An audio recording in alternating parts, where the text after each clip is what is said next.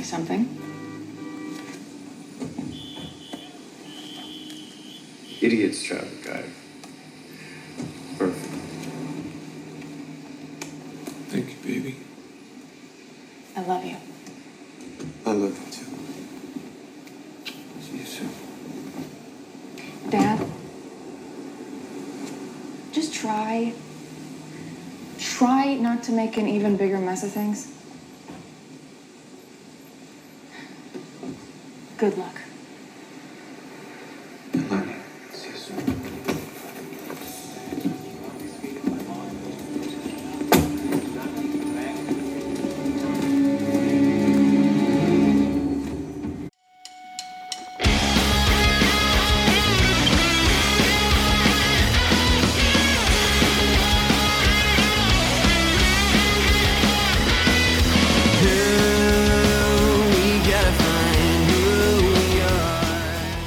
Welcome to The Contrarians, where we're right and you're wrong. Be sure to check out The Contrarians on iTunes, where you can rate, review, and subscribe. We're also on SoundCloud, and don't forget about our main website, wearethecontrarians.com. Be sure to keep up with the pretentious ramblings of Alex and Julio on Twitter, at JamesAlexMattis and at Ovnio. That's OVNIO. Time for the podcast.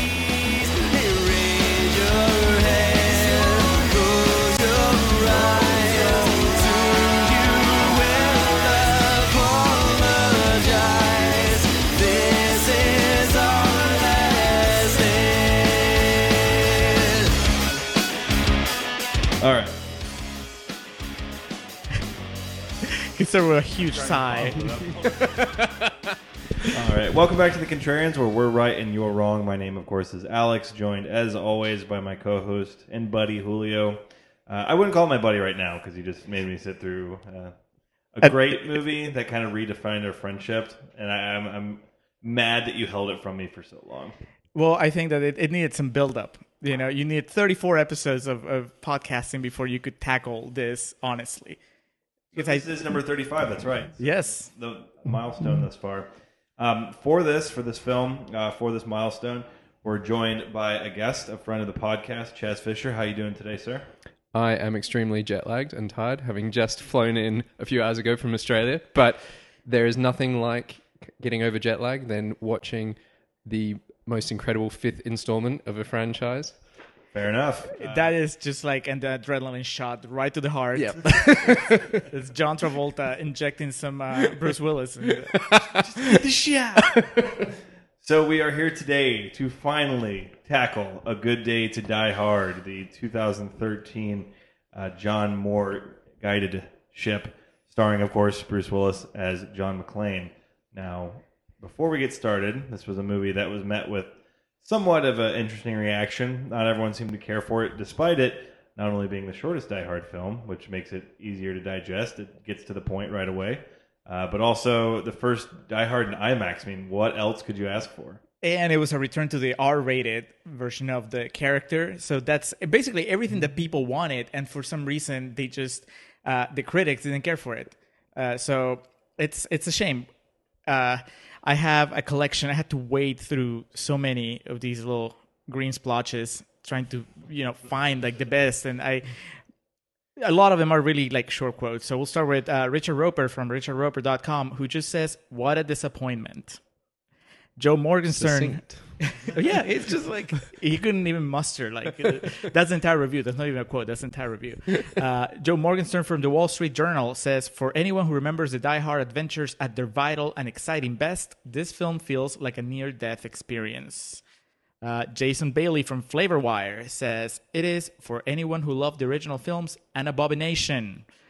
Eric D. Snyder from ericdsnyder.com says, "Don't let the title fool you. This should have starred Steven Seagal and gone straight to DVD." Ow. I mean, not that there's anything wrong with Steven Seagal, but... Under Siege 2 is one of my favorite action movies. You can pick any title on Seagal's career, and it's just like, why didn't he get an Oscar?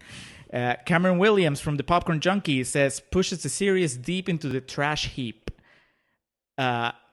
Tom Glasson from Concrete Playground gets cute and says, "Yippee-ki-nay." This one's just for you, Alex. Greg Evans from Bloomberg News says, loud, with nothing to say, Good Day joins recent duds from Sylvester Stallone and Arnold Schwarzenegger in a trifecta of pointless wallows in 80s action nostalgia. The Last Stand with Arnold was just fantastic, so I take great umbrage with that. Yeah. And finally... And let's not forget Terminator Genesis. There's, yeah. This movie spawned who would eventually become the star of Terminator Genesis. That's true. We'll get to Jay Carney. I can't wait to talk about Jay Carney, how awesome he is. Finally, David Kaplan from Kaplan vs. Kaplan says, this credit goes to writer Skip Woods, whose first name suggests what you can do with this garbage. They love that. Yeah. So, yes, A Good Day to Die Hard begins with a news broadcast informing us that Yuri Komarov, played by Sebastian Koch, is a political prisoner in Russia, and that his trial is to stand tomorrow. This is all kind of unfolding in front of us. He's held in kind of a Magneto-type cell where he's playing chess with himself.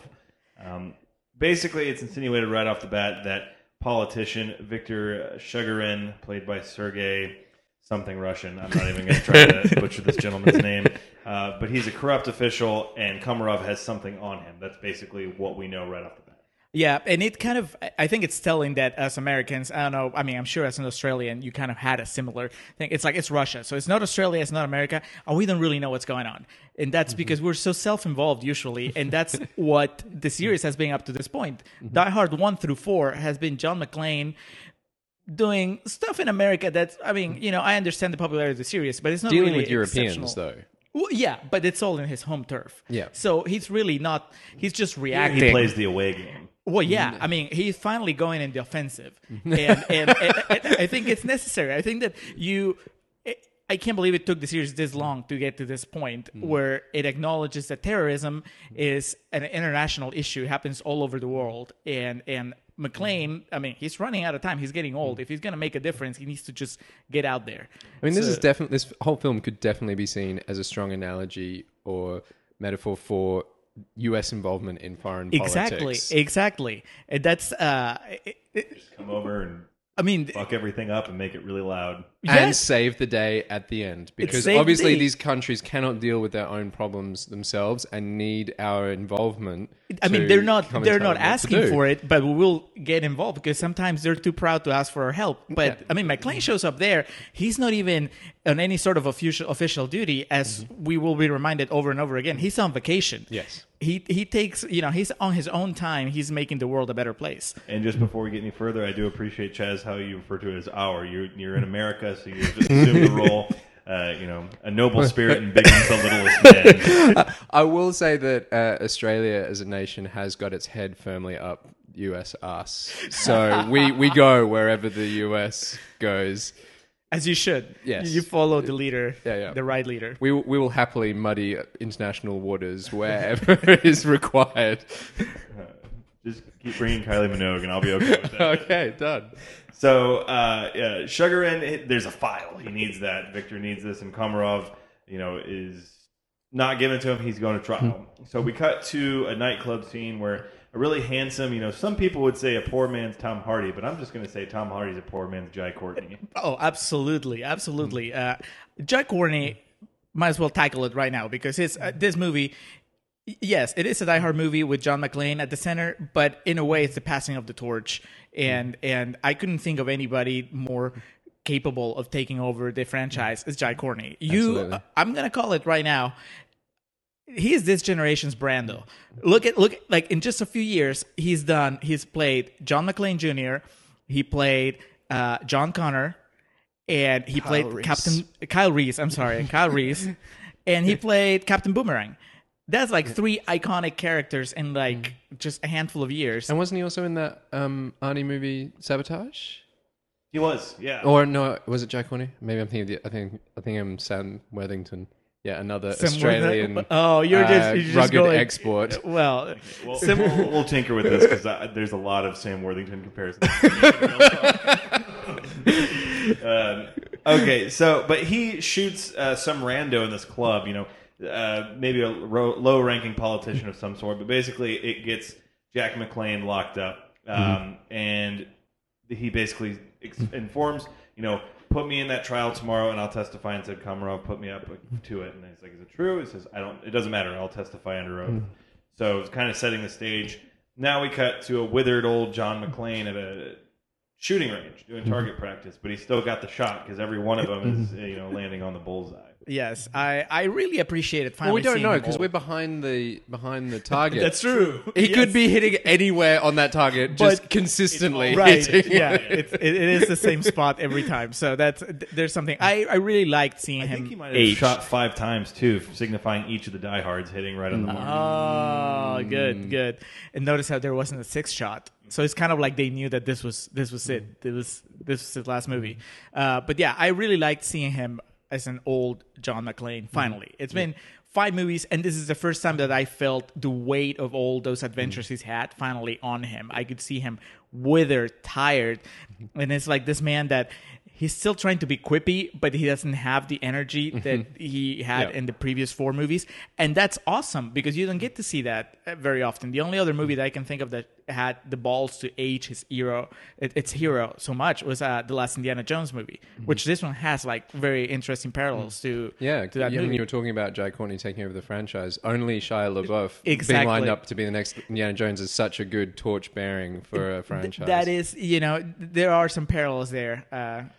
But I was going to say, before we got into that first introduction of John McClane, there was a lot of very sort of bright colors, lots of cross-cutting, thumping music. It felt very much like a Bourne movie. We were very much in a, contemporary, quick-paced spy thriller where you didn't know what was going on. There was lots of story threads being set all at the same time, setting up this big mystery and conspiracy before John McClane is thrown into it. So you felt like this intricate web being spun on behalf of... It wasn't...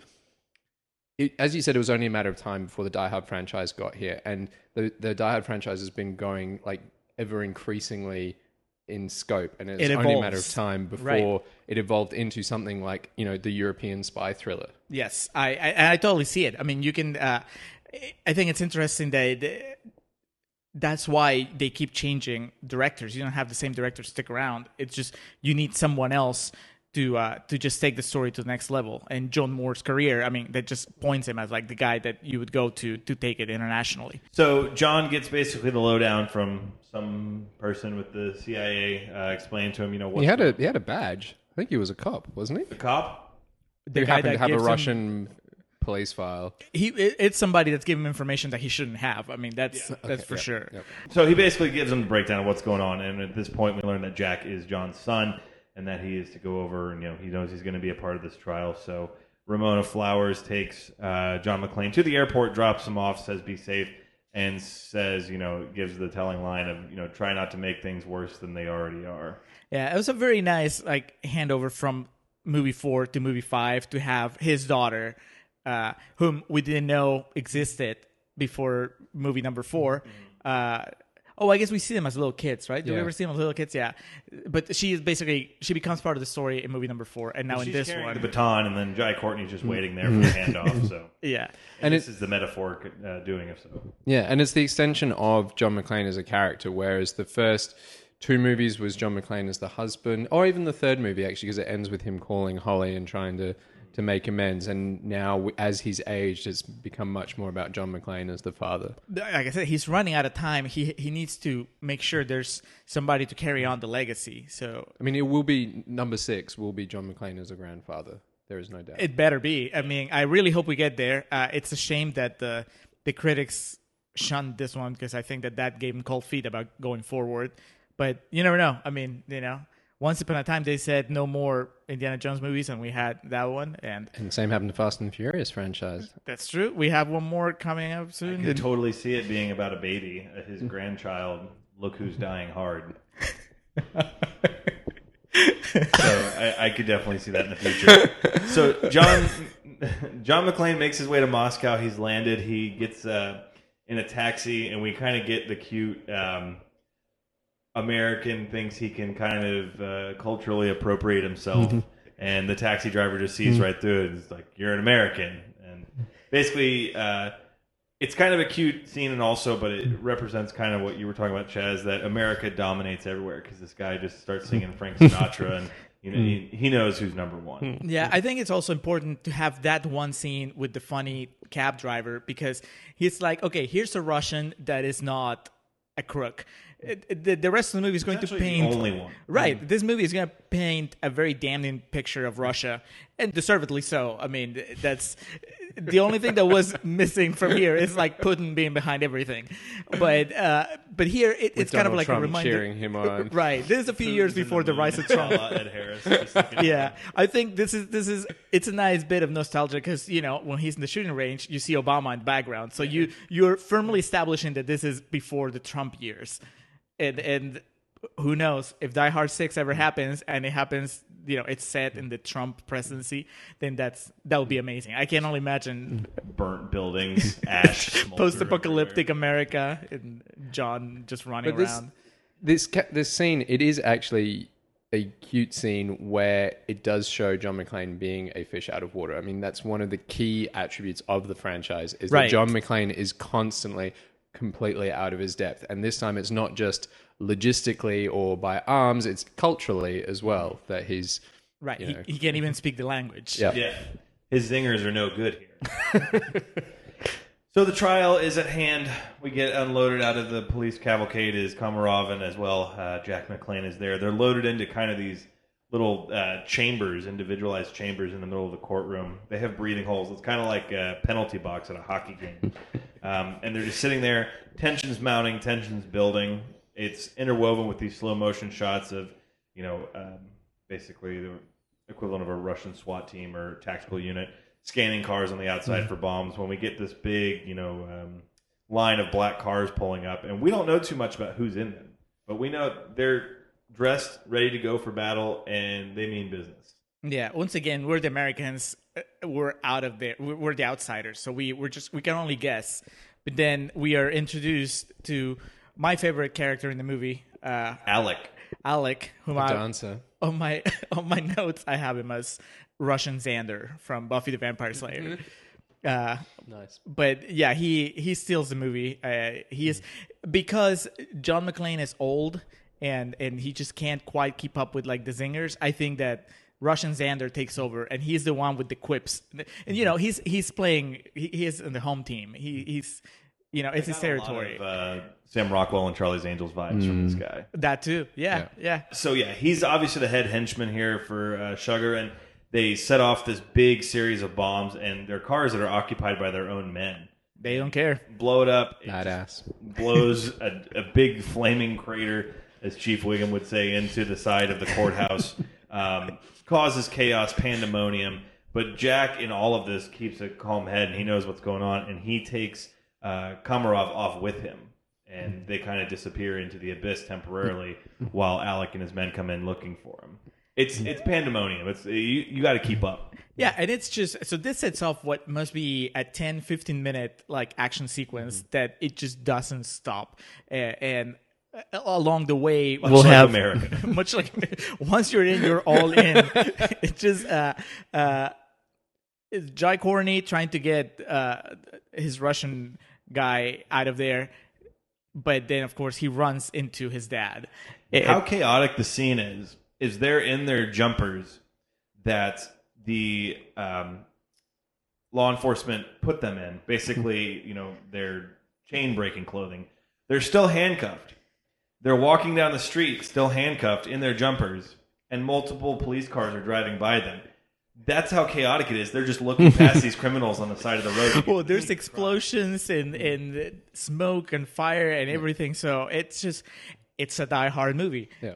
Up till that point, you're like, okay, there's Bruce Willis, and I understand that we're building up to something, but it's not a Die Hard movie until you get the action. Until the action kicks in, and this is when it happens. Just before the action kicks in, when he bumps into his son, like his son almost runs him down, and they do have a wonderful sort of John McClane meeting. It is exactly as you would imagine John McClane's son greeting his father, which is absolute disgust and disdain. Yes. And he basically, John, and for all his fish out of water tale here, he does prove to be the hero because I know it's not what happens, but the scene is shot to make it look like he stops the car from moving with his own force. Yes, the symbolism is clear. Yes. He brings a screeching halt to his son's life at this point in time. But Alec and his men, all they're talking about is get the file. So it's this big elusive file that we still don't really know what the hell it is. But Jack and John are reunited for the worse, I would say, because he is not excited at all to see his father. This does result in, like you said, just an increasingly climactic action sequence and just chases on the highway all around. There's gunfire, there's blood, sugar, sex, magic. I mean, everything's going on right now. There's something special about seeing that happen in Russia. I think that we've kind of become desensitized to awesome car chases because they always happen in America. But suddenly when you see it happening in a foreign country, it adds like that an extra jolt of excitement because I don't know, people are screaming in a different language and there's just I got the feeling that there was like a layer of humor that I was not getting because I am not Russian. You know what I mean? Like there was like Russian Xander was like throwing zingers like through the entire thing, and I'm like, it's not that funny, but they were all laughing. The movie was telling me that it was funny, so I just went with it. It was exacting. It's like it was like watching a foreign movie, but that it was like actually a Die Hard movie. And So we got some John McClane zingers in there, like when he runs into the back of him and says knock knock. Yes. Yeah. And when Ramona Flowers calls him and says, "How's Jack?" and it's a slow motion sequence where he sees him in the car next to him. I'm looking at him right now. Yeah. I forgot that. Yeah, there's a phone call. It happened. That's like classic Die Hard stuff. But The John McClane as the family man is like clearly being established as the journey for him in this movie, and him trying to bring his family together is his mission. I mean, you want to talk about metaphors? It's just literal hurdles are being put in front of him to get reconnected with his son. Yes. And this is a tale of not only American involvement in foreign affairs, but also just the one of father and son. Well, it works on two levels because it is a father trying to reconnect with his son and doing everything he can to reconnect with his son, but it's also America refusing to let go of like their lost son. This is an American behind enemy lines, and they're just McClane is not going to stop until he rescues his son, even though he has no jurisdiction to do so. So once all this pandemonium finally fucking dies down, we get to the meat and potatoes of what's really going on here. As Jack has taken Komarov, he's basically trying to extort this information from him because he is a spy for the CIA, and they're basically saying, give us what we need on Sugarin, and we'll get you out of Russia.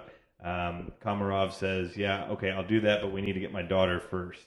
And basically helping him plan the escape. They're in this little safe house hideaway, which is clearly not, there's windows everywhere. So it's a rookie mistake on this end, but that's really what separates Jack from John, because John can see this coming from a mile away. Yeah, he's he may be the old dog, but he's got the old tricks that work. Yeah, I think it's just Jack is just like he's a millennial. He's had it too easy so far. He's had the cushy CIA training, and whereas like John, he's from the streets, so he can read the situation many times during this movie. He's barefoot over broken glass. Exactly. He even when he doesn't speak Jack the language. chai latte. Yeah, but it does also set up this sense of each one vying for each other's respect right at this point. So Jai, as kind of demands his father's respect, like I'm in the CIA, and his father denying it to him, and his father constantly trying to undermine him as any kind of authority on anything. Yeah, one of the great pleasures of this movie is just watching that relationship evolve and go from being completely antagonistic to them slowly growing this respect for each other. John McClane learns to see his son as an adult that actually has some value, and his son learns to respect him as a father, and all it takes is the destruction of like half of Russia for them to get there. Yeah, Moscow is pretty much burnt to the ground here. This does lead, the ginger from Dazed and Confused is there to help him out, and he was basically had to be on set for just 4 hours because they get him in, he gets the lines out, and he gets shot in the head. 3 of those hours were just them applying the makeup of the gunshot. Exactly. And Komarov's shot in the arm, Now, it's not a fatal wound, but he is bleeding at a rapid pace. He seems very surprised by his gunshot. He just sort of stands there looking at it for quite some time before, or doesn't react at all, really. I think that those big Russia spies, they're not used to getting shot. So it's like, oh, this is what happens? It's Jack Nicholson in The Departed, where you get shot at the end, just looking at it. Shit. So they're off to get Komarov's daughter. And basically the rendezvous point, it looks to be some kind of old abandoned hotel, or I'm not sure what it is. But they're chandeliers. The reason we're reuniting at this location is because Komarov knows that the key to the file is hidden in this place. So they're coming up with all these different ideas and different types of scenarios of how to get into the building undetected. Where we just see John, old dog, old tricks. He just pays off one of the laundry chute guys and he gives them his key card and they get into the building right away. That's American resourcefulness. Sometimes I think that... and also arrogance. Money can buy anything. Well, again, American American dollars. I'm pretty sure he paid them in American dollars. So that's just... Andrew Hamilton, I quit. Yes, that's... have you seen Eurotrip? I have, It's but a it's fantastic movie. It's been quite some time. Yeah. That's the one where the snake's involved. Yeah, like the snake. Oh, but the there's back in the That's Road Trip. Road Trip. Oh no. Eurotrip is they're teenagers and they're going around Europe. But there's this awesome scene. It was at the height of the Tom Green experiment. Yeah. No, Eurotrip. There's a moment where they're stuck in some European country, and then they realize that they have maybe like $5 between all of them. But that money is like they're millionaires there. So they go into a hotel and they tip some guy like a quarter. And the guy's like, "Quarter, I quit." And he walks out. It's amazing. It's a great movie that we should do someday because I'm sure that it's pretty low on the tomato meter. But as double feature, Euro and Road Trip. But as if it's not enough that John has undermined his son, you then have Komarov commenting on it in the lift on the way up, saying, that was a very smart move. Yeah, which prompts his son to go like, "Well, I could have done it." It's just, those Classic. Russians like always making things worse. Yeah. So they get to this. It looks to be a banquet hall in whatever building they're in, and we come across Irina, who is Komarov's daughter. And Komarov goes over, and it looks like an old radiator, but whatever. This is where the key to the file's been hidden, so he reaches in there to get it. All the while this is going on, John knows there's trouble afoot. He can smell it. Nobody else is suspecting anything, but he can tell there's something wrong. This is not his first rodeo. Quite literally, it is his fifth. So he's been here before. It is a rodeo. Because at some point, like one of the Russians goes like, "I hate cowboys," and he gives him like a look. All this movie is missing is Bruce Willis in a cowboy hat at some point in time. Not sure where he would locate one in Moscow, but the thought is there. I'm sure that cab driver could have brought one over. Yeah. Exactly. He probably had one. Yeah. So it was a setup. This leads to a big, shootout. There's a helicopter that Jack sees, and he pieces it together also. He's like, "Oh, shit, they're about to set us up." So Alec and all the henchmen come in. They put zip ties on Jack and John. Komarov is taken hostage by his own daughter, and then this big chopper comes up, takes them away. But not before, Alec gets, what endeared him to you, his scene in the film here. I mean, I already liked him, but this is the moment where he just shines. This is the moment where he became the Ethan Embry of the movie. Where I don't know if you've seen Empire Records. Oh yes. Okay, so Ethan Embry in that movie, Mark.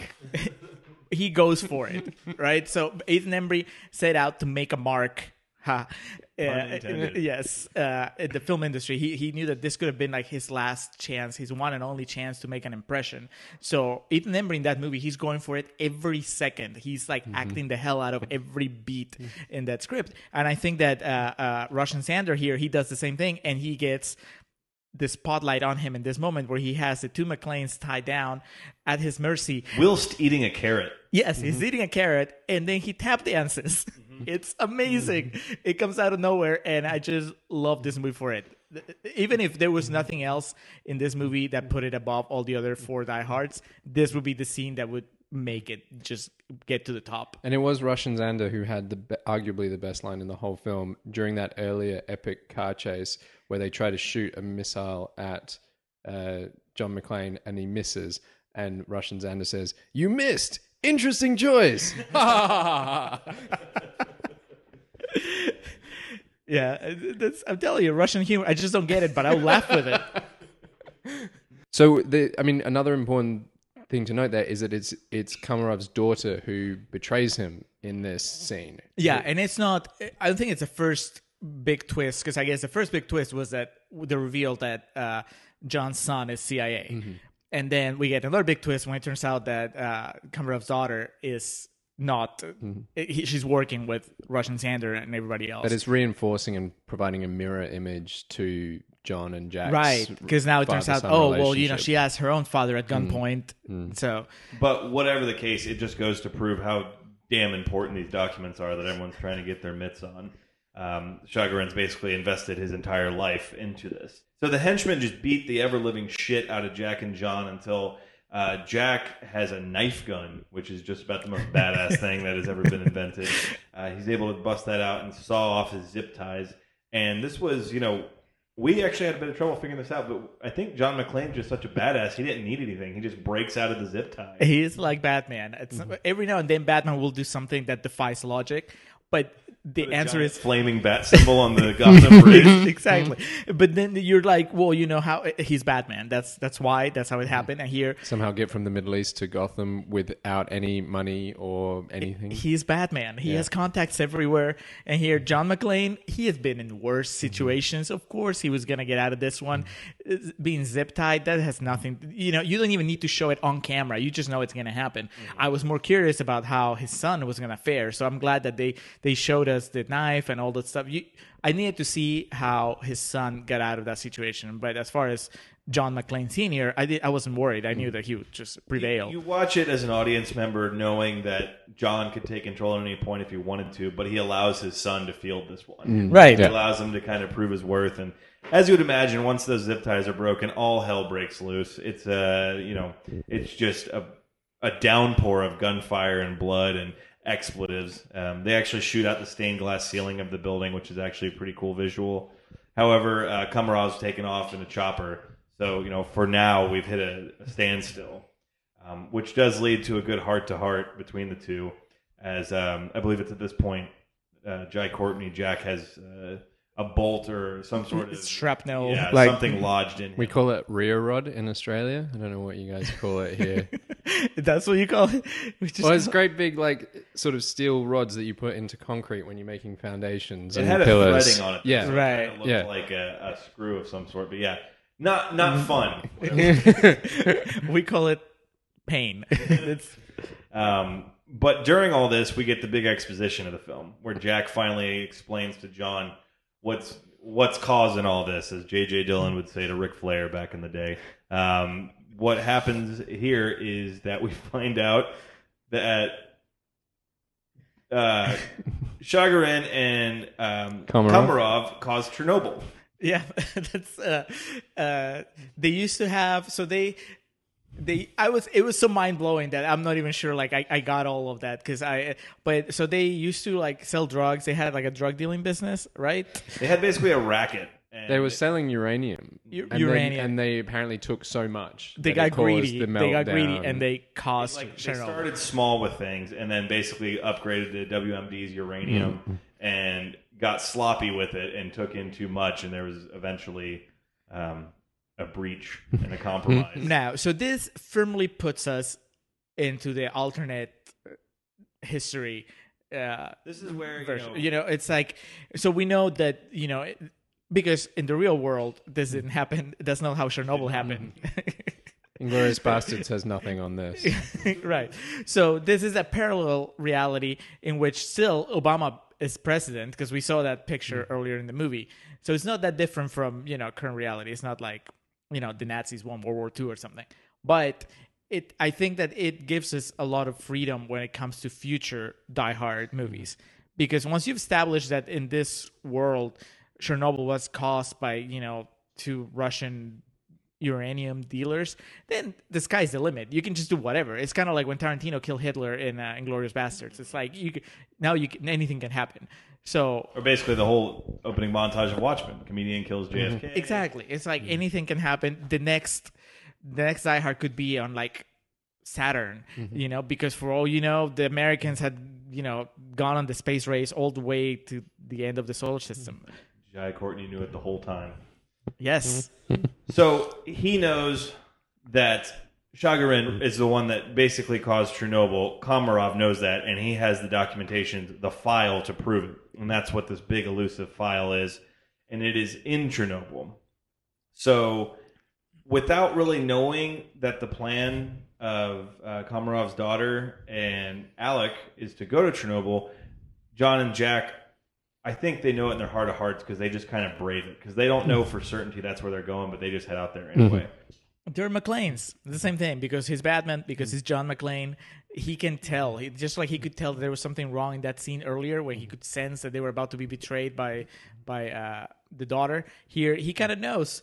Bad guys, they're pretty simple-minded. Where would you hide key information about Chernobyl? In Chernobyl. Yeah. So that's why they go there. And they also, in that little heart-to-heart, have some pretty epic lines about how John McClane just kills all the scumbags, and that's what he does. He is proud of it. Yeah. He is. I am glad that it's acknowledged, too, because, I mean, come on. There's no way... Look at current America. I mean, there's like every time a cop kills someone, there's like a big news story. And so there's no way that Bruce Willis, John McClane, could get away with all the people he kills in the last 4 Die Hards without it being something that needs to be talked about. Yeah. So I'm glad that it's finally explained here that it's like, well, yeah, I do it. And it's because I have to do it. After he's filled out his 400th report, he was like, listen, this is what we do. And I'm like, okay, good. We're on the same page, right? I mean... So we know that it weighs on him. It weighs on his conscience. I think that it's just that he's aware of it. His place right. Yeah. He knows this is what he does, and there's no more to it. And like America, it's not that America wants to get involved in foreign politics. It's just that no one else is going to do it. We have to. Yeah. I think if you have the biggest gun, it's your responsibility. With great power comes great responsibility, and that's America. That's John McClane. So they go to Chernobyl to save the day, and while they're getting strapped up and armed, John just rocking it old school, no real Kevlar or anything like that, just gets a big shotgun. And Chaz pointed out to me here that Jack has easily the most badass moment of the film. He puts on a bulletproof vest that is strapped with grenades on the outside, so he is inviting to be shot. It doesn't even matter if it reaches the Kevlar because it's just going to blow him up anyway. It's, when you would play Red Faction on the PlayStation 2, and the one guy would be the sacrificial lamb that you strap all the detonation bombs to, and he runs in and then you blow him up. I mean, he's clearly still trying to impress his father. Yes. That's just like an undercurrent theme in the movie. movie. That's a literal pissing contest. He just straps it up. What you got, old man? So Alec and, they open up the big vault where the ominous file is, and they have to go in and they have some kind of torches that somehow lower the radiation level because the radiation is pooled into this safe that they're going into. We were trying to figure out the logistics of this, but it was all the radioactivity in Chernobyl had somehow made its way and congregated and procreated and reproduced in this vault. I love learning new things. I've never been to Russia, never been to Chernobyl, so it was good. I like it when an action movie actually teaches me stuff. Science. Like the A-Team, you can fly a tank. Yes. You didn't know that. Well, here comes, the big final swerve of the film is that the Komarovs have been in it this whole time, and Yuri takes out a gun, shoots Alec in the head, and we hardly knew ye. I know. I was hoping for a big showdown between him and either of the McClanes before the end came, but no, he gets taken out. Who's the diehard henchman? Is it Lars, the one who gets the original? In the first one? That's what I was expecting. Right. There was going to be some major henchman. John, but they're smart. I mean, they played against our expectations. They knew that that's what we wanted, so instead they have him killed. And his final line, Alex, is something along, is that the file, and then gun comes in from stage left and shoots him in the head. So Irina and Yuri Komarov were in this together the whole time. So the big file, it turns out, is just a shit ton of uranium that's hidden in there still. So they're starting to bogart that, load it up. They're taking it in. Alex's phone gets a ring, and it's Shagarin on the other line saying, "Is it done?" Yuri answers it and has set him up all the way on the other side of the country where his masseuse comes in, and it's kind of like Random Task in Austin Powers. He just comes up behind him and starts choking him and snaps his neck. So everything is going according to plan for him. Yeah, we're just like closing the loops because we're heading into the big third act showdown. So the only loose cannon out there was that guy, and we just got rid of him with a simple phone call. It's pretty sexy too, I think, in a movie that He's hasn't been dripping with sweat. He has his white chest hair. Yeah, it delectable. I mean, in a movie that's very concerned with age, where its protagonist is showing its age all throughout, it was good to see one of the bad guys also just kind of not be ashamed of the fact that he's growing old. He was sagging a little. He was getting that massage, and then he gets killed. But to balance that off, in the what looked to be freezing Ukrainian snow, there was one henchman who was not wearing a shirt. That was Zangief from Street Fighter 2. Yeah. He was tatted up. He was ready to rock and roll. His tats kept him warm. Yeah, exactly. Extra coating. Now, Irina and bald tattoo man Zangief, they run off. They're loading up this giant, it made me channel Metal Gear Solid. I looked at it like Solid Snake and said, Hind D. They're loading up this airplane with the uranium and all the information they have there, which is basically just a shit ton of weapons. John and Jack corner Yuri in the safe, and they begin to piece it together.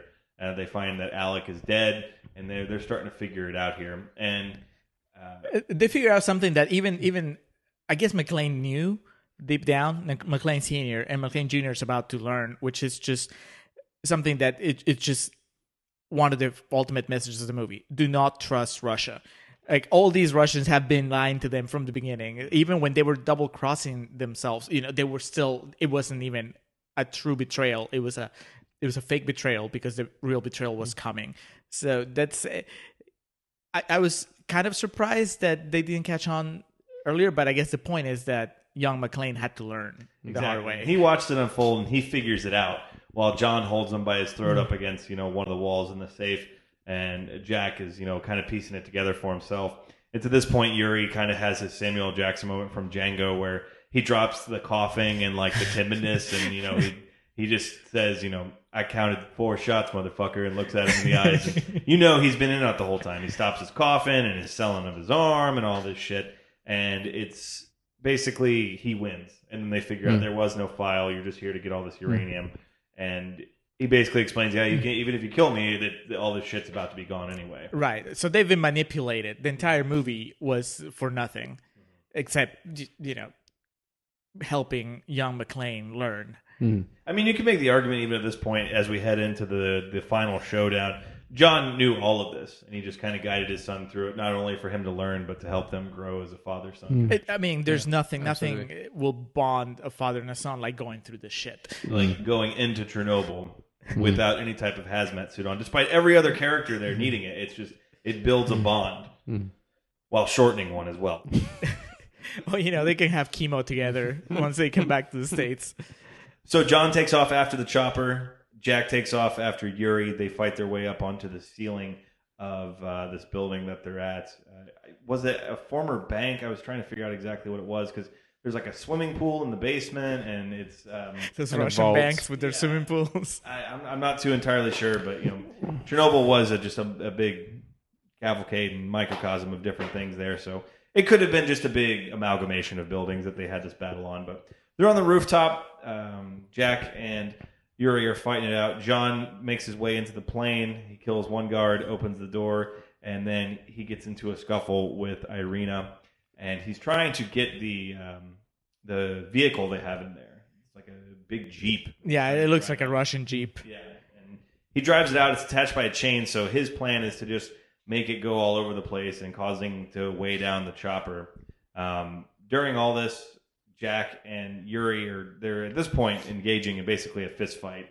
And he says, your dad would be proud. Too bad he won't be around to see you get a promotion. And much like his dad, he says, well, neither will you, and throws him into the rotating blades of the helicopter. Yeah, once again, the movie plays with our expectations because in the first Die Hard, Alan Rickman falls in slow motion and you see him disappear all the way down. But here, Russian bad guy starts falling in slow motion, and then he gets sliced by the helicopter blade. You did not see that coming. That is like pretty gory and pretty amazing. It was a moment where we all had a very satisfied. Oh yeah, chuckle. we all reacted. Yeah, it was the payoff because that guy deserved what he got. The plane kind of fishtails and it hurls John off, and he goes flying through a window that's parallel to where he was. And so he has a hard landing, but fortunately it isn't like hurled to his death or anything like that. Because he's John McClane. Yes. And Jack somehow gets to where he is fairly quickly. And basically, at this point, Irina is going to fly the chopper at them, correct? Right. She's seen her father die kind of by her hand. Yeah. And she was the one piloting the chopper. And she has nothing to lose, so she's just going to fly the chopper into the two McClanes in the building. And as she's coming in, they kind of exit stage left, jump out, and in the last act of Defiance, John flips him the bird on the way down. Classic America. That's just in slow motion. You just see him and you're like, fuck yeah, that's what any American would do. We have a bigger dick than you is what he's telling them. And then they fall through a glass ceiling into the aforementioned swimming pool, while this gigantic chopper falls, explodes, shoots shrapnel, and just debris everywhere. It explodes and explodes and explodes. We've had a fair share of explosions throughout the movie, but this is just epic. It just goes on. It's like 4th of July in Russia, which is very... I'm pretty sure $85 million of the $90 million budget was spent on explosions. They look great. Worth every penny. Yes. And the other $5 million was on the closing credits song. It's true. Stones ain't cheap. So after this monstrous explosion, Jai Courtney surfaces from the pool, and he's, John, and he keeps going under to try to find him. Then he comes back up, and it's the moment we've all waited for. He calls him Dad. He screams out, Dad!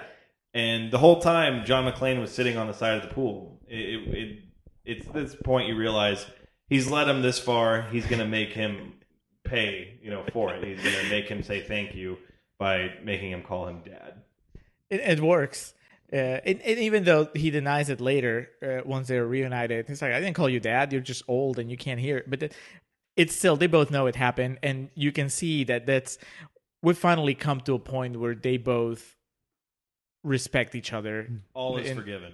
All is forgiven. They even talk about, he calls himself a McClane, and they have a talk about how, he's McClane Jr., and that means that Bruce Willis is McClane Sr., and he's fine with that. This is a man accepting that he's old, that he might be about to just completely outgrow this nonsense from the past 5 movies. It's time to just move on, because he recognizes that his son can take care of it. And it's a boy not only accepting that he's become a man, but he's accepting his place in life. Right, he's a McClane, so this is what he does. He's gonna be killing scumbags all over the world. And the both of them get patched up, get shipped right back to the greatest country in the world, and Ramona Flowers is waiting for him on the tarmac there and comes out and greets him. They get a nice, cozy little personal jet that flies them back to the United States. They get a nice slow-mo walk. Just that, it just promises such an awesome movie to follow. It's just Team McClane at this point.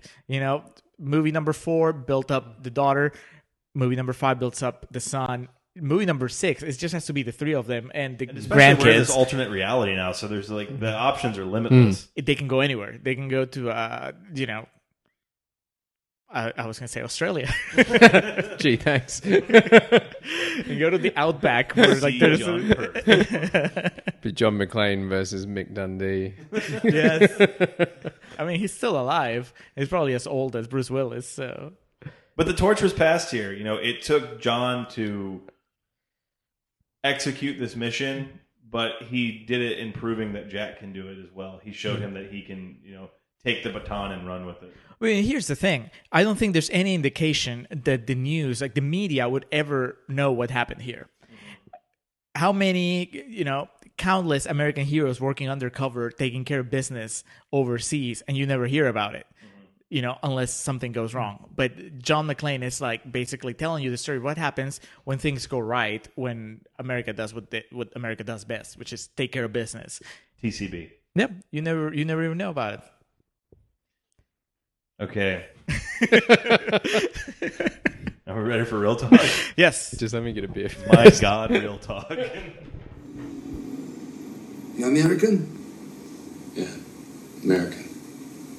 New York. Big Apple. I wanna wake up in a city that never sleeps. That's it. Never sleeps. Frank Sinatra, chairman of the board. That's right. Champ. Yeah. You sing good. This little town blues, I'm melting away. Yes, I sing. I sing all the time. King of the hill, top of the world, huh? Heat. Top of the heap. All right. All right, we are on Real Talk. Okay, real talk. Good Day to Die Hard. Now, as any faithful listener of the Contrarians would know, I've been turning this down for quite some time. Our friend Chaz over here made quite a long travel, and as being a guest on our podcast, he did request we do a Good Day to Die Hard, so that's how it finally came to be. I actually requested American Hustle, but this was the right. better option. That's right. That was the compromise. That's right. So, A Good Day to Die Hard, released on February 14th, 2013. It was a Valentine's Day movie. Totally see it. Yeah, that's a budget of an estimated $92 million for a box office of course, over $304 million. Again, like I mentioned in the first part, it's the shortest Die Hard, which paid dividends for us here this evening. 14% on Rotten Tomatoes. Now, Julio, there are people that liked it. Yes, I don't understand, but here, Chris Wagner from Dallas Morning News says, it's all more than a little silly, but Willis's presence at least provides undercurrents of easy jocularity. Like, you can use big words. What movie were you watching? Robert Roughton from Laramie Moviescope says, there is plenty of action in this film, but the characters are a bit sketchy. There is so much backstabbing and double-crossing that you tend to lose patience with the story. That is a positive review. It has definitely action in the movie. Mark R. Leeper from Mark Leeper's Reviews says, has charm and promises more from the new filmmaker. He wasn't a new filmmaker. No. By the, yeah, that's... He fucking did Behind Enemy Lines 12 years prior. Yeah. Kevin Carr from Fat Guys at the Movies says, it was exactly what I expected from a fifth installment of a 25-year-old franchise that was released in February when all the other films dropped in the summer. So this is a good review? Yes. I guess he expected a lot. He expected Deadpool. He knew he was ahead of his time. Brian Henry Martin from UTV says, many critics have already determined that this Die Hard is a bad day at the cinema. For me, like so many modern action films, if you leave your brain at the door, you may leave Russia with love. Do you know what the tagline for this movie was? No. Yippee-ki-yay, Mother Russia. I did know that. I just remember that. Then Clint O'Connor from Cleveland Plain Dealer says, Action Junkies' delight, blazing bullets, car crashes, perpetual motion. What? You were expecting dialogue and plot? These are like Trump apologizes. They're like, yeah, it sucked, but it was locker room talk. Yeah. Finally, Christopher Tukey from Daily Mail UK. On any serious level, it's deplorable. But it's so macho a vision of old age that it becomes quaintly enjoyable. All right, so we'll get in just a moment. John Moore directed this, aforementioned Behind Enemy Lines fame. Also directed Max Payne, as you brilliantly put, was building a nice little career for himself when he did Max Payne.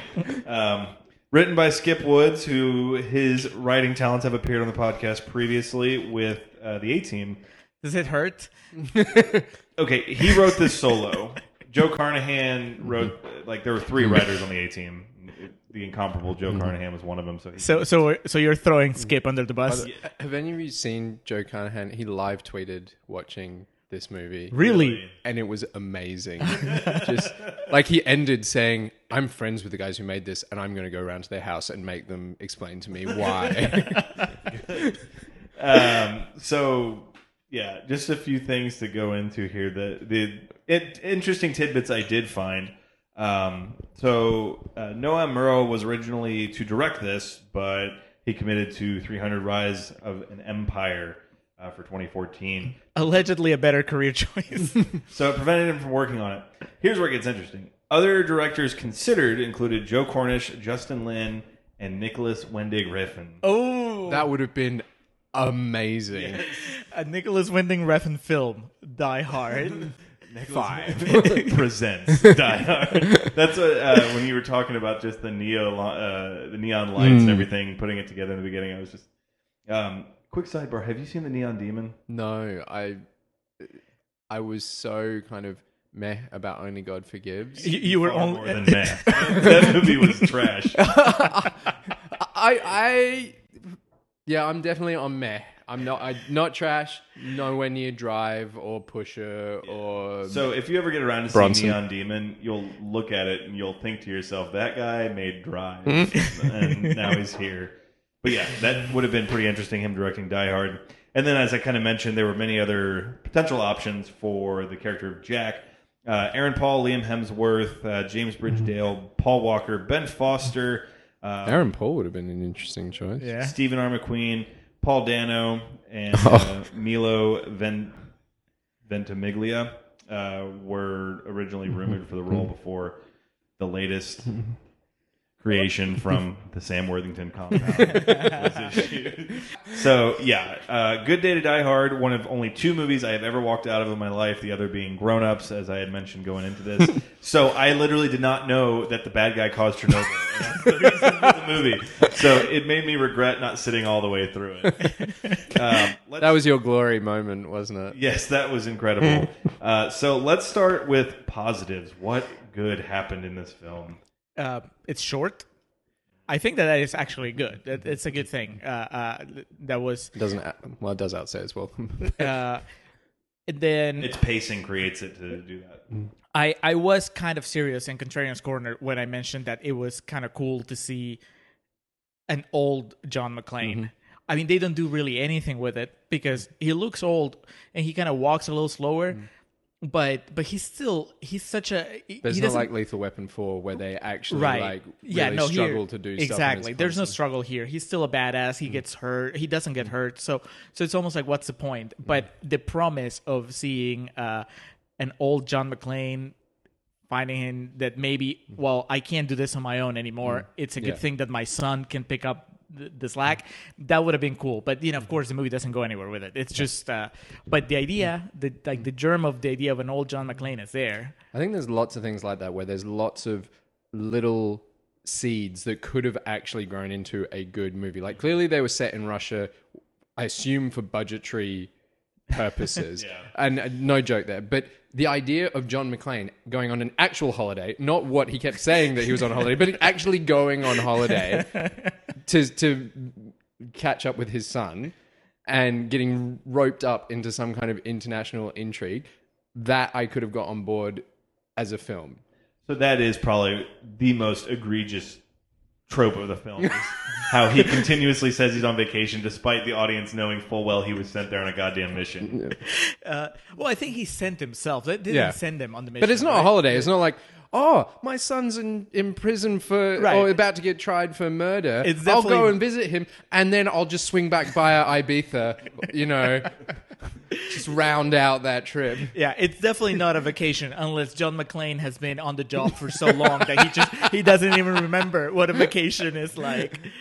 But I thought, dealing with John McClane growing old, dealing with John McClane in a foreign country, they should have made much more of that. Like the trope of the American obnoxious tourist overseas, with it being John McClane, could have been so hilarious and played up. John McClane dealing with his son, I could imagine that for John McClane's masculinity, the respect of his son could have been super important. And one of the things I felt they really dropped here is his son grows to respect him, but he doesn't change at all.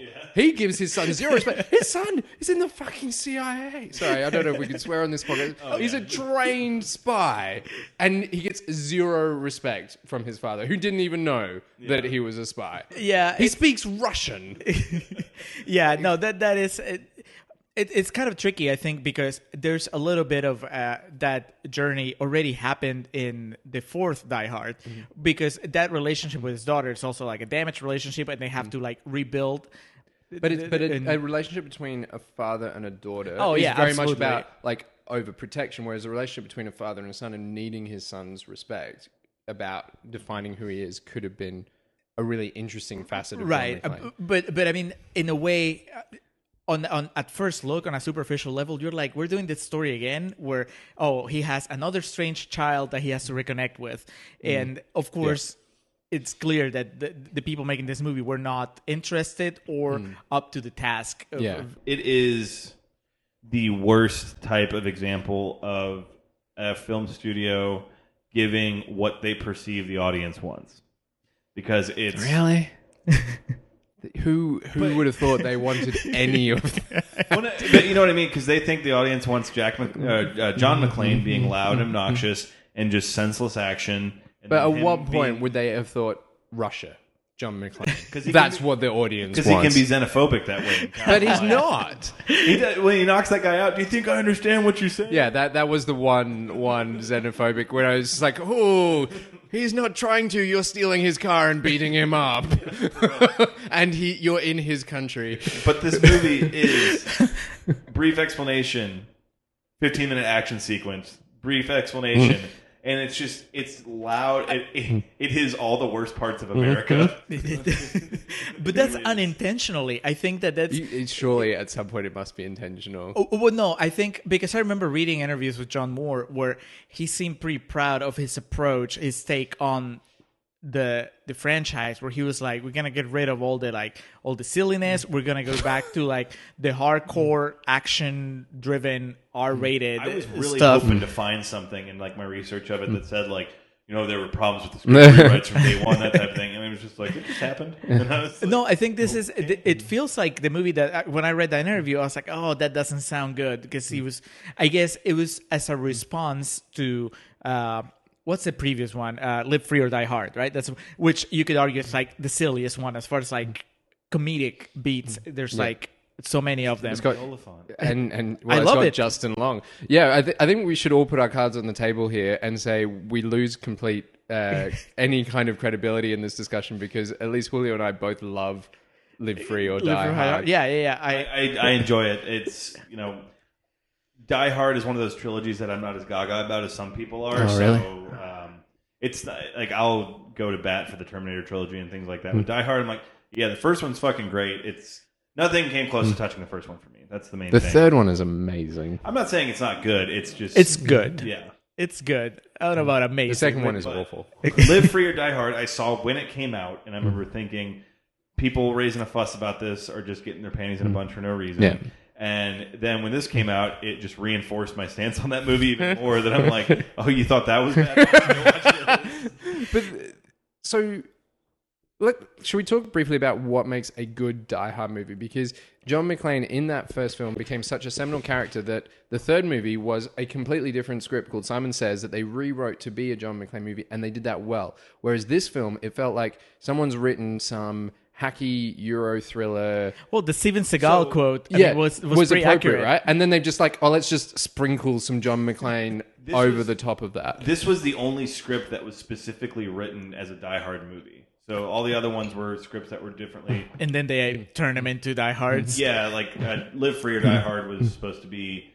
It was that plot. It was a movie that was about a terrorist attack that originally was in production. I can't remember what the name of it was, but it was originally in production in 2001, and then September 11th happened, so it just got shelved for a while, and they picked it back up for this. So that makes me sad that this was the only one specifically written to be And a Die that they Hard did film. so badly. I mean, so it's what's key about a John McClane movie is he is just a New York beat cop who is completely out of his league and just has to use his resources. Yeah, resources, but also like just sheer belligerence and bloody mindedness. But there and is walking on glass in bare feet. Too. Right. Because at first you could fall into the trap of just thinking of the first two and being like, no, a Die Hard movie is about him being stuck in a very specific place. So, in the first one, he's stuck in that building. In the second one, he's stuck in the airport.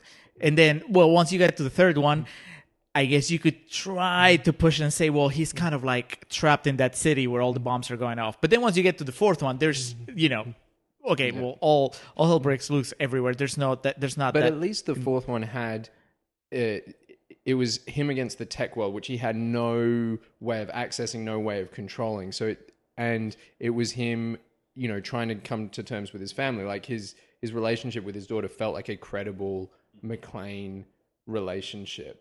And that's what this film lacked. There is no way that John McClane's son would ever be a CIA asset. Like I was, when I first saw the film, I thought this would have been more interesting if he had been an actual drug dealer who was in Russia and got caught, and John McClane is going to try and rescue his son and turn him back onto the straight and narrow. Like I could imagine John McClane's son becoming an international drug dealer more than I could believe him becoming a CIA agent. And it just, John McClane's like fucking all omnipotent MacGyver, like in this movie. And is he though? What does he do? He slips a laundromat guy some money and steals some car keys. Those are his MacGyver moments. But also he can tell when something's wrong. He's he's ahead of the game. Oracle from the Matrix. But like the action sequences are just offensively over the top. Yeah. Like it's just so much for no reason. Right, but at the same time, so little. Right, because the action scenes in Live Free or Die Hard are pretty over the top, and I love them. When he drives his car into the helicopter, that is insane. And that could have happened in this movie, but in this movie it just doesn't work because I think one of the big things that's Wasn't missing... it like a jet, not a helicopter? Or maybe it was something that's flying. Of some sort. Yeah. And just to like simplify how that movie kind of got the whole John McClane character even a little bit better, you can do something that's stupid if you pay it off with him being a dickhead. And it's Yeah. His reason for everything in this is I'm on vacation. And I'm not kidding. That's his reason for fucking everything. In that one, it's that great line because Justin Long says, "You flew your car into that plane. I was out of bullets." Like, that's great. And I think you're onto something there where in all four previous films, John McClane is not aware of his own kind of superhero. It's like genre blindness. He doesn't know that he's an action star. Right. He thinks he's just a beat cop, like trying to get through this. Whereas this film, he's clearly aware. It's like, I'm going to kill all the scumbags, and that's what we do. We're McClane's. It's like he finally got around to watching the first four Die Hards in this one. He's like, oh man, I am a badass. I am pretty awesome. I'm gonna go to Russia and take care of this. And yeah, so that lack of that self-awareness was just, and it just made him not be John McClane. Well, there's that, but there's also, and it's funny that this will be our episode after we did That Thing You Do, which That Thing You Do was one of the most joyous movies that we've watched, and this one is so joyless, and that doesn't I don't know what track. you're talking about. When I found out the bad guy caused Chernobyl, I was like, yes. Well, there's not only is it that he doesn't have as many zingers as he does in the previous movies, but he looks. It's so cold. Yeah, he looks tired and like he's not enjoying himself. But it is shot like a Bourne movie. Like you were saying in the early sequence that it looks fantastic, right? But it doesn't look like a Die Hard movie. It looks like a Euro thriller, contemporary, everything. And the action didn't relate because it wasn't John McClane action. They're trying to make it R-rated. They're trying to make it big, but it's the action sequences in all the Die Hards, including number 4, were about character. The car into the helicopter is like a John McClane moment. And my favorite bit in the fourth one is where Timothy Olyphant has him with the gun in his chest and he shoots it through himself. There is nothing more John McClane than that, and that is in the fourth, and to some people's mind, the worst. But No. The closest it gets in this movie actually is towards the end when he drives the car out of the helicopter to drag the helicopter down. He says "Yippee-ki-yay." That too, yeah. And it felt like that was actually a genuine John McClane moment, but the film had fucked up so many times before that you just didn't give a shit. But it felt like, that's ingenuity and that's him doing this, not because, I'm a Superman that can do it, but more like, okay, well, this is what I can do, and he just goes for it. Because it's what I've been so impressed with the last two installments of the Mission Impossible franchise. Also, new director each. That's true. Installment. That's true. Is that in the last two, Ethan Hunt has looked scared. Like before he does something crazy, he looks genuinely terrified, and that is important. And so, yeah, the last one in particular, you can actually feel like he might not make it in this particular sequence. Yeah, there's nothing like that here. Here it's more like it feels actually kind of contradictory. Maybe that I like that they have an old John McClane, and I don't like the fact that the old John McClane is not as funny and not as he's not at all about energetic. self-preservation. He's just about being the hero and like right. And often he has the biggest gun. It's not like him. I've got one bullet in my tiny little pistol that I've sticky taped to my back. It's not John McClane. It's not ingenuity. It's just like I'm having fun shooting enormous machine guns. He allows his son to go walk into a gunfight strapped to the gills and grenades. Anyone can shoot him. Yeah, and of course we have to touch on the big coup de grace, where, as they say, when he jumps out and flips them off, and that was just like. Even the attempts at humor they just don't work. As someone who's spent a life watching combat sports, pro wrestling, things of that nature, seeing how a proper conflict story can build to that moment where it tells someone to fuck off, give them the finger, something like that. Seeing that played for laughs and to know that movie did not earn that moment whatsoever, it's just so silly, and it's one of those things. It's like, God damn that. The Alamo they did back at the turn of the millennium with Billy Bob Thornton at the end where they reimagine how Davy Crockett got killed. Have you ever seen it? I haven't seen it. Okay, so they basically reimagine how Davy Crockett got killed, and the Spanish Armada just like tie him down and start stabbing him, and he just is like screaming at him while it's going on, and it's one of those things you have to watch through your fingers because it's such bad film, and it's just like, oh god, this movie did not deserve this. But yeah, like. And that doesn't even feel like a John McClane thing that he would flip him off. It seemed more like he would just kind of like freak out that he might die. Right. But his son's right next to him might die too. So yeah. But there were moments in here. Like I thought in the early car chase, as much as I wasn't like emotionally involved in the car chase, when Lucy's calling and he's trying to juggle the phone call while save his son, that felt like a Die Hard movie. There were moments in there where I felt like without any more budget and just like someone doing you could have done the exact same scenes, but just written it better. Sorry, Skip Woods and John Moore, but it could have been a perfectly acceptable entry into the Die Hard. Yeah, franchise. it's definitely kind of overblown. It's funny because that sequence with the cars at the very beginning, the first big major set piece, that just goes on for so long that I went in and out of it. Like I remember, it started and then I got bored and I kind of like. I started thinking about something else that I came back to it.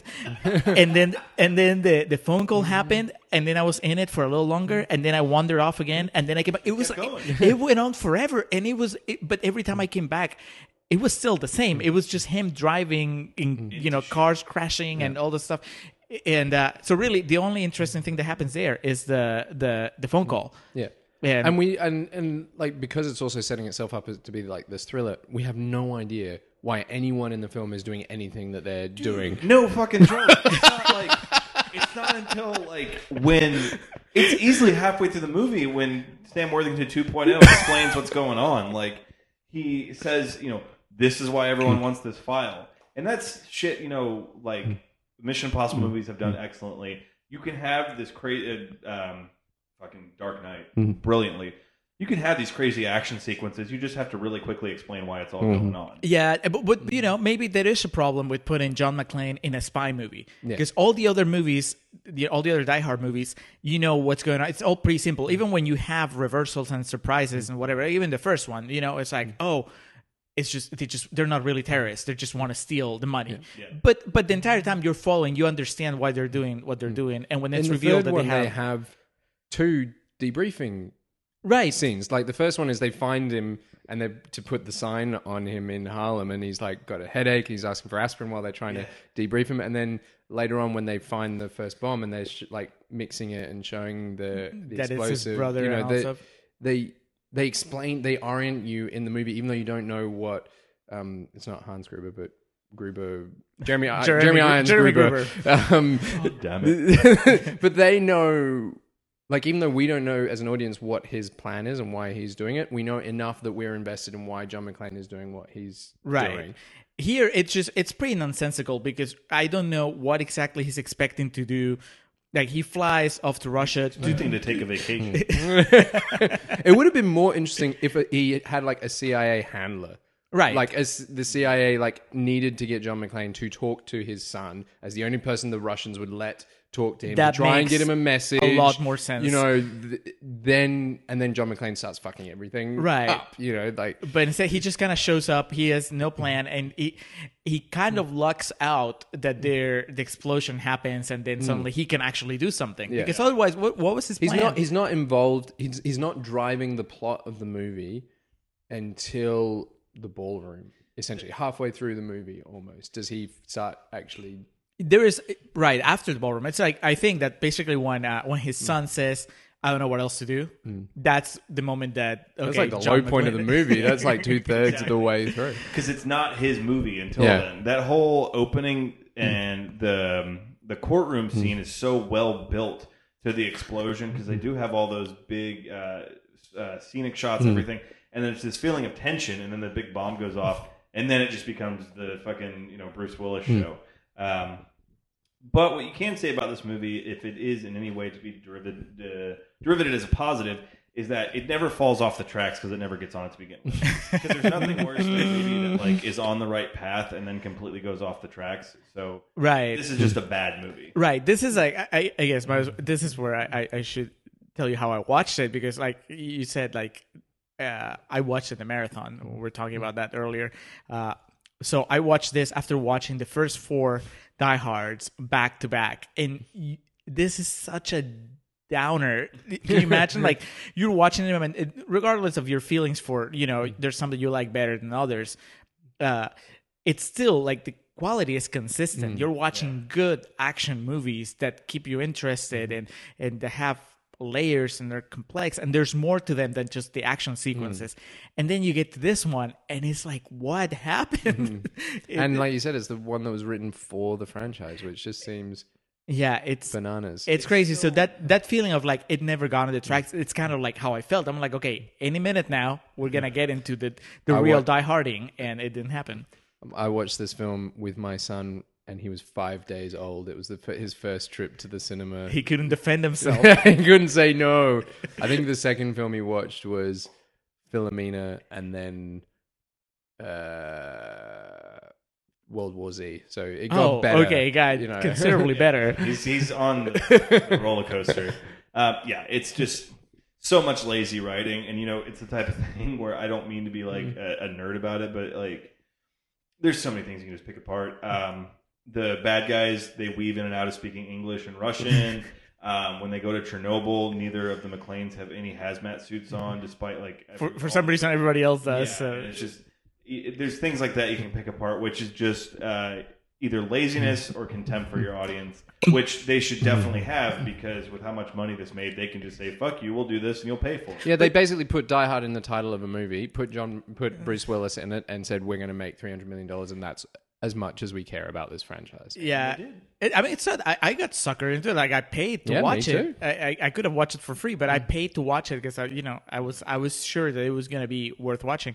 Speaking of Chernobyl, like that big reveal is pretty silly. I hope you mean incredible. That having gone this far in my life, 3.5 years removed, not knowing that, you do not understand the childlike glee that came over me while we were watching this. I was like, he caused Chernobyl.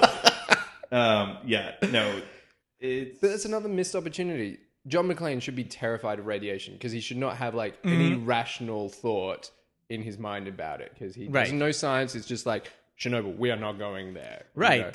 Courtney doesn't have a thought in his head. Speaking of, so I will. Courtney, I will bash Sam Worthington as much as the next man. But have any of you seen the Aussie film Getting Square? Nope. Okay, if we have a plug section, I love this because it's like, speaking of Jai Courtney, Sam Worthington is awesome. Well, no, of Sam Worthington 2.0, but Australia is like exporting Hollywood leading men at the moment. Hemsworths, Worthingtons, Courtneys, And Getting Square is like an Aussie version of Ocean's 11, like an Aussie working class version of Ocean's 11. And it is so fantastic. And Sam Worthington's like quiet, taciturn presence like works super well in it. It is so fantastic. I recommend everyone watch this. My favorite Aussie film. I don't hate Sam Worthington. I don't hate him either. Like I said, we used to call him the charismatic enigma, but much like Jai Courtney, I'm not in a place where I can just say he sucks. But it's like, in especially Sam Worthington's case, his public persona and how much of a fucking cockhead he acted like didn't help him at all. And then Jai Courtney, it's just...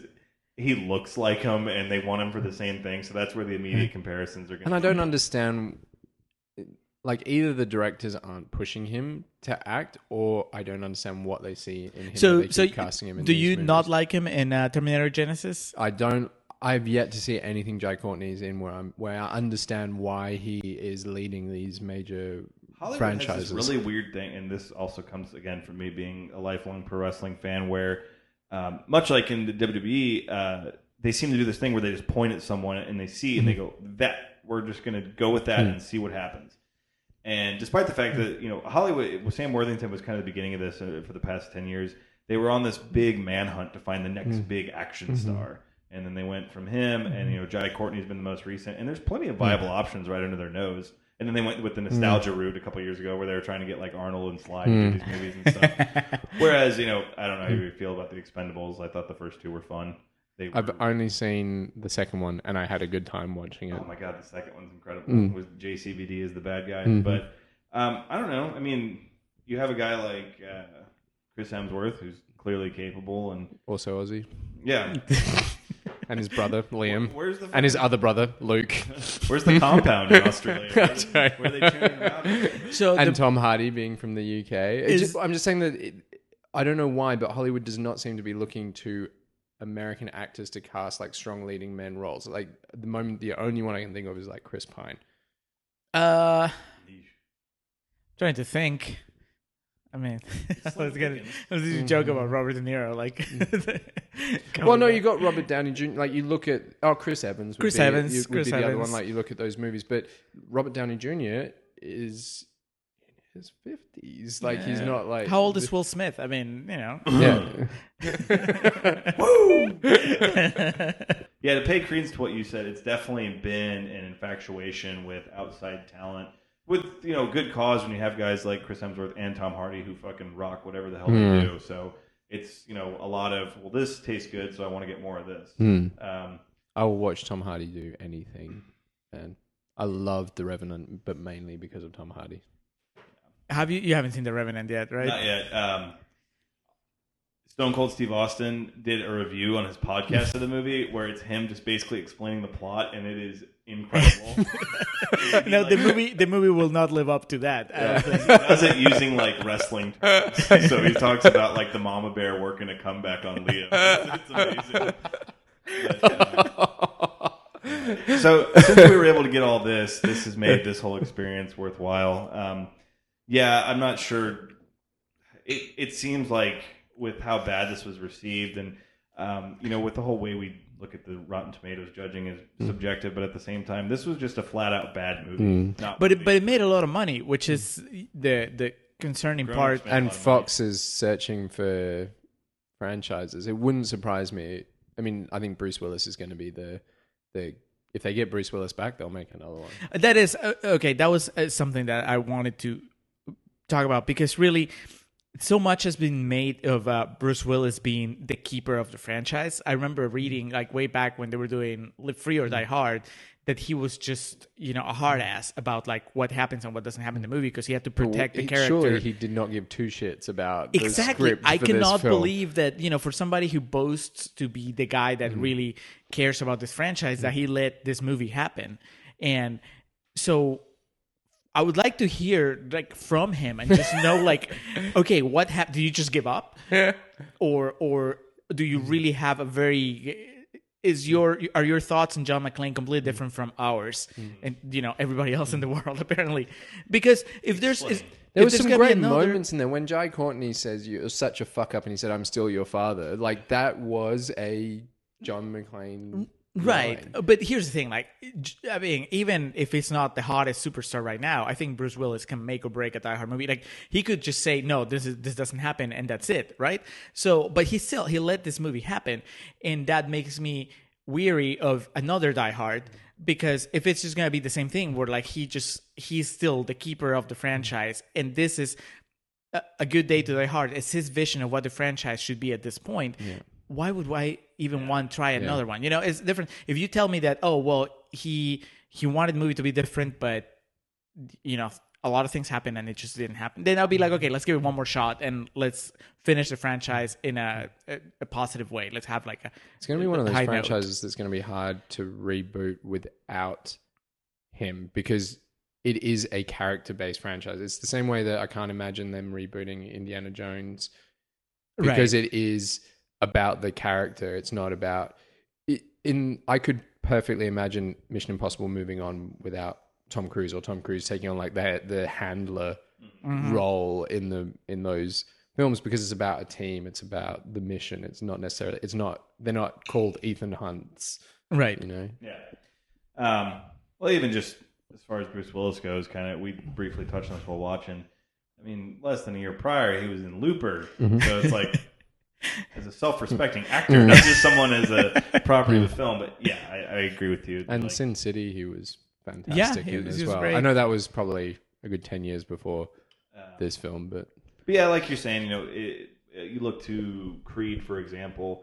You can't reboot a franchise that's based around a character without at least having them involved in some ways. I mean, I think you get a good team behind it, and then you can make the movie where it's Bruce Willis, Jai Courtney, and Ramona Flowers. I would watch the movie where they're like, you know, the kid's a CIA agent and she's just like a resourceful, smart woman. And Bruce Willis is like the grandfather that's not up to the task anymore, but he can still offer advice and maybe get involved into some of the shenanigans. But it's like... Well, he was great in Red, where they acknowledged that he's his old. age. That was... They could make a Die Hard movie along the line of Red. What is Ramona Flowers' name? I feel bad. Mary Elizabeth Winston. Okay. Yes, there you go. Thank you. Because yeah, she's great. You guys just pretend that you nodded and said, "Yeah, you got in there first." Yeah, no, I've liked her before she was Ramona Flowers. I've liked her since Sky High. But if you do something, she was great in 10 Cloverfield Lane as well. I've given my spiel on here. Some actors will be so iconic in one role that for the rest of their career, they're that person. All right. Well, we've spent far more time talking about Good Day to Die Hard than any self-respecting person should. Chaz, we do it so you don't have to. Chaz, tell us where you are. Tell us what you do. So I am here in Austin because I'm here for the film festival. I write screenplays, but if I'm permitted a plug, I also have a podcast. All the plugs you want. So apart from go and find Getting Square, the amazing Aussie film, also if you like screenwriting podcasts, myself and fellow filmmaker Stu Willis, we make the Draft Zero screenwriting podcast. And where can we find that? On iTunes and wherever you download I think podcasts. if you search Draft Zero on iTunes, yeah. it look, www.draft-0 the word, not the numeral.com. Why so complicated? Yeah. That's I've listened to most of their episodes. I can vouch for their awesomeness. If you think that he had like interesting things to say about A Good Day to Die Hard, you should hear him say interesting things about actually good movies. Do you have a plug, Alex?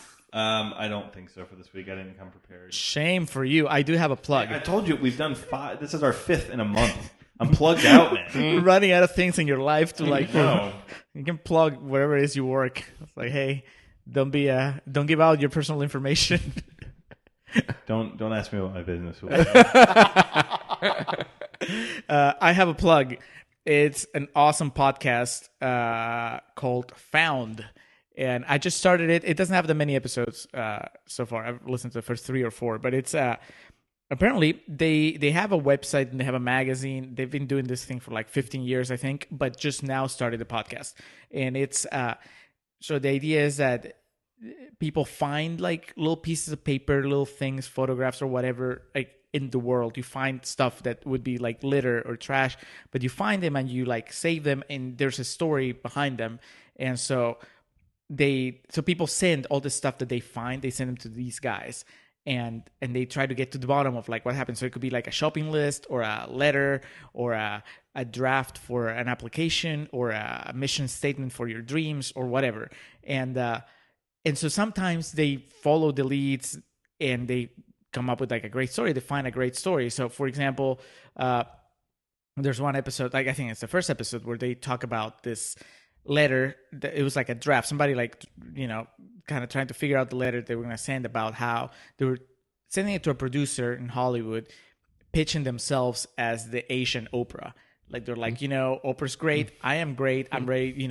I could be like a talk show host or whatever. So they track down. First, they talk to people. They're like, what do you think of this letter? Do you think this guy had the goods? They talk to like an Asian actor. Like, back in the day when this guy wrote this letter, what was it like for an Asian actor? Do you think that he was on the right track? Was he delusional? And then eventually they work their way to like finding the guy. And they talk to him, and now he's just like a dentist. So obviously he didn't achieve his dreams, but when they talked to him, he was actually in the business for like a couple of years. And while he doesn't say it, when the guy's doing the research, he finds out that as a dentist, he's kind of a superstar. He's a guy that does root canals like at a very affordable price for people that can't normally afford root canals on normal dentists. So he's kind of achieved stardom in the dentist field, the stardom that he was originally seeking as a talk show host when he wanted to be the Asian Oprah. And it's all like done in like 30 or 40 minutes, but the way that they put all this together, like thematically, is like amazing. You listen to it and I was like, wow, that's really cool. There's another episode where the found element is a baby. It's about this guy that's going, like, he's on the subway and he notices a baby like that's being abandoned. And so he picks him up and then he calls the authorities, and there's a whole thing, like a chain of events that happens. And then by the end of the episode, him and his boyfriend had adopted the kid and have like, it's an amazing story. Like I was driving and I was kind of like tearing up because it was just so awesome. So every episode has its own thing, and it's I've listened to like 3 or 4, and I've yet been disappointed by the thing. And apparently there's a musical too that they plug at the end of every episode. Like it's called Found the Musical. And I mean, right now it's only playing, or it's supposed to open in, I think, Philadelphia in November. And so it's like a small production. And I don't know if we'll ever like do the rounds to where like we could watch it here in Austin. But I am really happy. Somebody that I follow on Twitter like mentioned it, and then I started listening to it, and I'm like, I am plugging this on. Can I lower the tone? Have you guys listened to My Dad Wrote a Porno? I haven't. It's the greatest podcast ever, like far and away. As someone who has his own podcast and is guesting on another podcast, it is so fantastic. It's this guy whose dad, who's been in sales his whole life and is retired, is now like doing self-published ebook erotica set in the world of like sales of pots and pans, and how this woman like uses like sex to get on in business. But they go from like, this guy clearly has this guy's dad, so he's reading out his own dad, and like sometimes you can hear him like almost be physically ill as he's like basically going like, this is my father's sexual fantasies. So is it over? I mean, has he finished the No, because there's like 5 of the books, so they're up, but they're so he halfway has through. published some yeah, stuff. they're online. You can buy it, the book, for like $2. Awesome. But it's, the great thing is this guy reading the book, and he's got his 2 friends there listening to him, and they are so funny and so witty, and like I kept telling my wife to listen to this, and I was really worried that she would like start listening to it and go, I'm married to a perverted man, but she also finds it hysterically funny. So that's awesome. Nice. Okay, so Found and My Dad Wrote a Porno. I'm going to put links to that on our webpage. And, well, Draft Zero, of course. It just goes. Yeah, and on that, I did want to plug the HBO Boxing Podcast just did a podcast special. It's the first time they've ever done this on one particular fight. It was called Still Standing. It talked about the Bernard Hopkins-Felix Trinidad fight from 2001 that was supposed to take place the weekend. I believe the original date was supposed to be September 16th, September 15th of 2001. And then September 11th happened. It was in Madison Square Garden. So it's the story of it was the first big sporting event in New York City following that. And Also, it still went ahead. not that weekend. They rescheduled it for 2 weeks later, but it was still the first big sporting event that happened.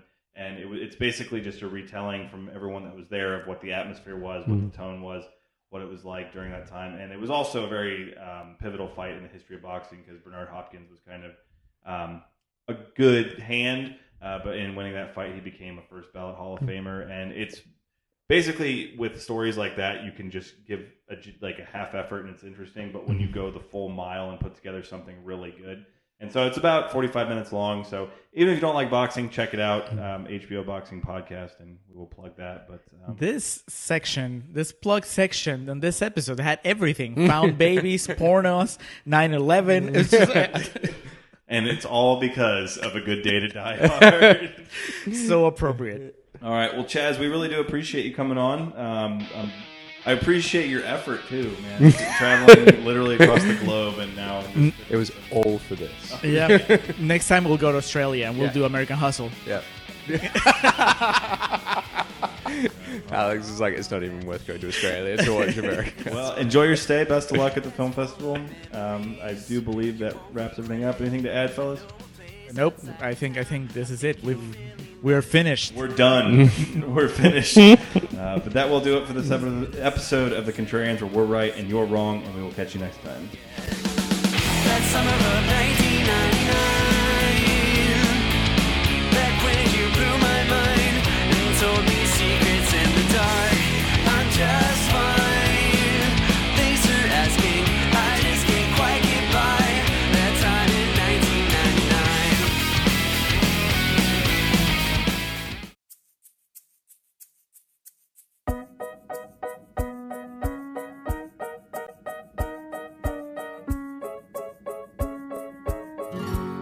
Thank you for listening to The Contrarians. On your way out, be sure to swing over to youtube.com/Ovnio Films. That's OVNIO Films. And check out the new adventures of Baby Jesus, a web series created and written by The Contrarians' very own Julio Oliveira. Why not Shia LaBeouf?